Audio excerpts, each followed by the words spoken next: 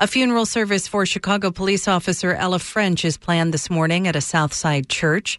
It follows a wake there last night when hundreds of fellow officers filed through to pay their respects.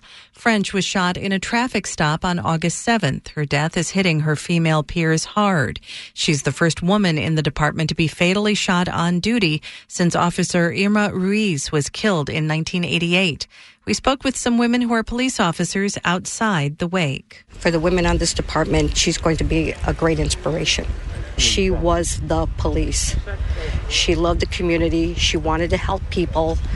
And she's going to be missed, and she's going to be remembered for a very, very long time. And God bless her family. I can't even imagine what her mom is going to have to go through. I'm glad my mother's no longer here. I never wanted her to get that phone call, ever. I used to be her supervisor when she was assigned to the 10th district. She was a go-getter. She wanted to do the right thing. She was the change that the department talked about.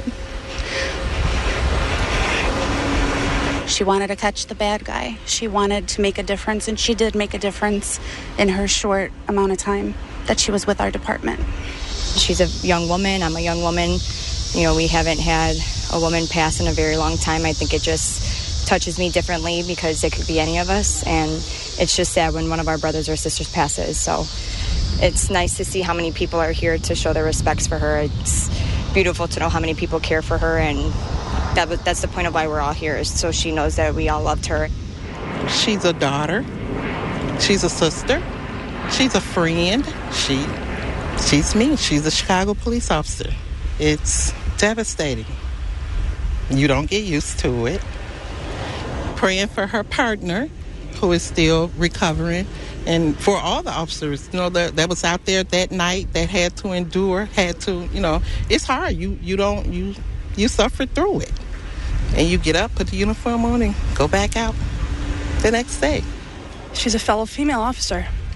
We have to be here to support each other. Hearing the stories about her, she loves her job. She loved her job. I love my job, regardless of the politics and everything that comes with it.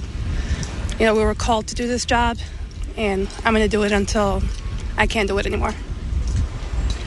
We heard first from Officer Linda Gutierrez of the Near West District, followed by Sergeant Aquarius Leonard of the Deering District, Officer Briana Nieves of the Community Safety Team, Officer Tawanda Johnson of the Austin District, and finally Officer Tena Al Farah of the Counterterrorism Bureau.